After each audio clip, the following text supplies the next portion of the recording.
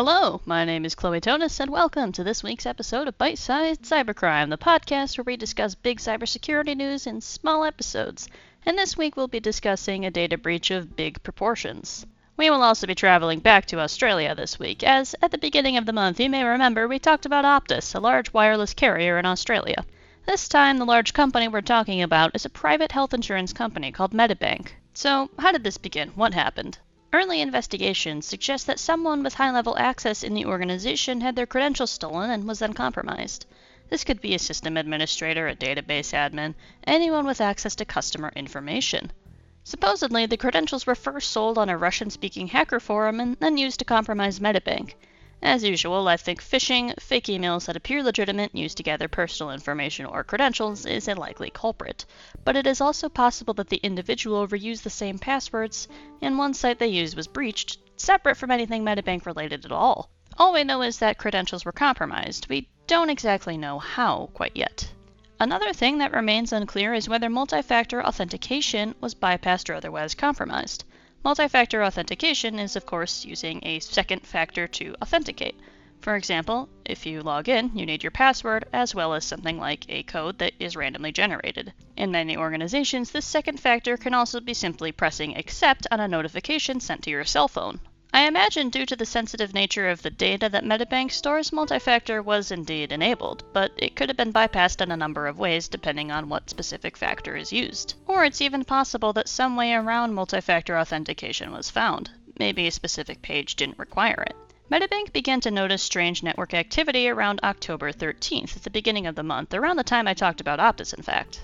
At the time, Medibank made an optimistic assessment that none of the customer data had been accessed.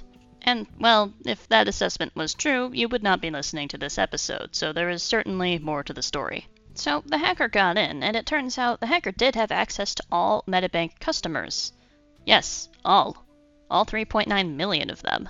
So, despite the fact that the firm originally insisted that no personal data had been touched, that all changed when on October 19th, 2022, the criminal responsible contacted them. The hacker claimed to have downloaded 200 gigabytes of data from their network, and to prove it, provided data for around 100 policies that only could have come from the inside the very next day, on October 20th, 2022. According to Medibank themselves, this data included first and last names, addresses, dates of birth, Medicare numbers, policy numbers, phone numbers, and some claims data.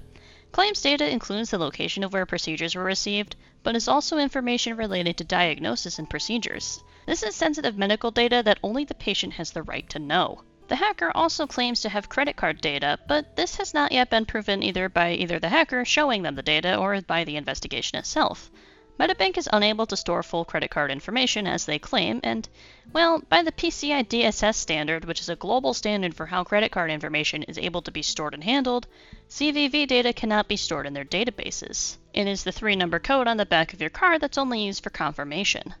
It was on Wednesday, October 26, 2022, that the cybercrime investigation established that the criminal had access to all Medibank customers' personal data and significant amounts of health claims data. Medibank is continuing to investigate and has since closed off 2 backdoors that the hacker likely created to get back into the network if kicked out while siphoning data, but it is very possible that every customer was affected. Unfortunately, with sensitive medical data downloaded, it is too late to do anything about that. You can issue a new credit card and pay for identity fraud protection services, but you can't take back the data on diagnosis or medical procedures performed. This type of data can't exactly be used to create a new identity, but it can very well be used for blackmail and extortion of people. Think about if the patient were some kind of celebrity trying to hide their medical information. Well, now that could potentially be leaked to the public against their will. Medical privacy is taken very, very seriously, and for good reason. That information should remain between a patient and their medical providers. So, what exactly is Medibank doing about this? Besides current investigation, Medibank is directly contacting affected customers, expecting the numbers to grow substantially. Medibank is also directed customers to the Australian Cybersecurity Centre to seek independent advice. They have also created cyber response hotlines to answer any questions or concerns. Medibank has also offered all customers access to identity protection advice and resources from ID Care. Additionally, network monitoring has been bolstered in an attempt to prevent this from ever happening again, or at least allowing a quicker response time if it is to happen again.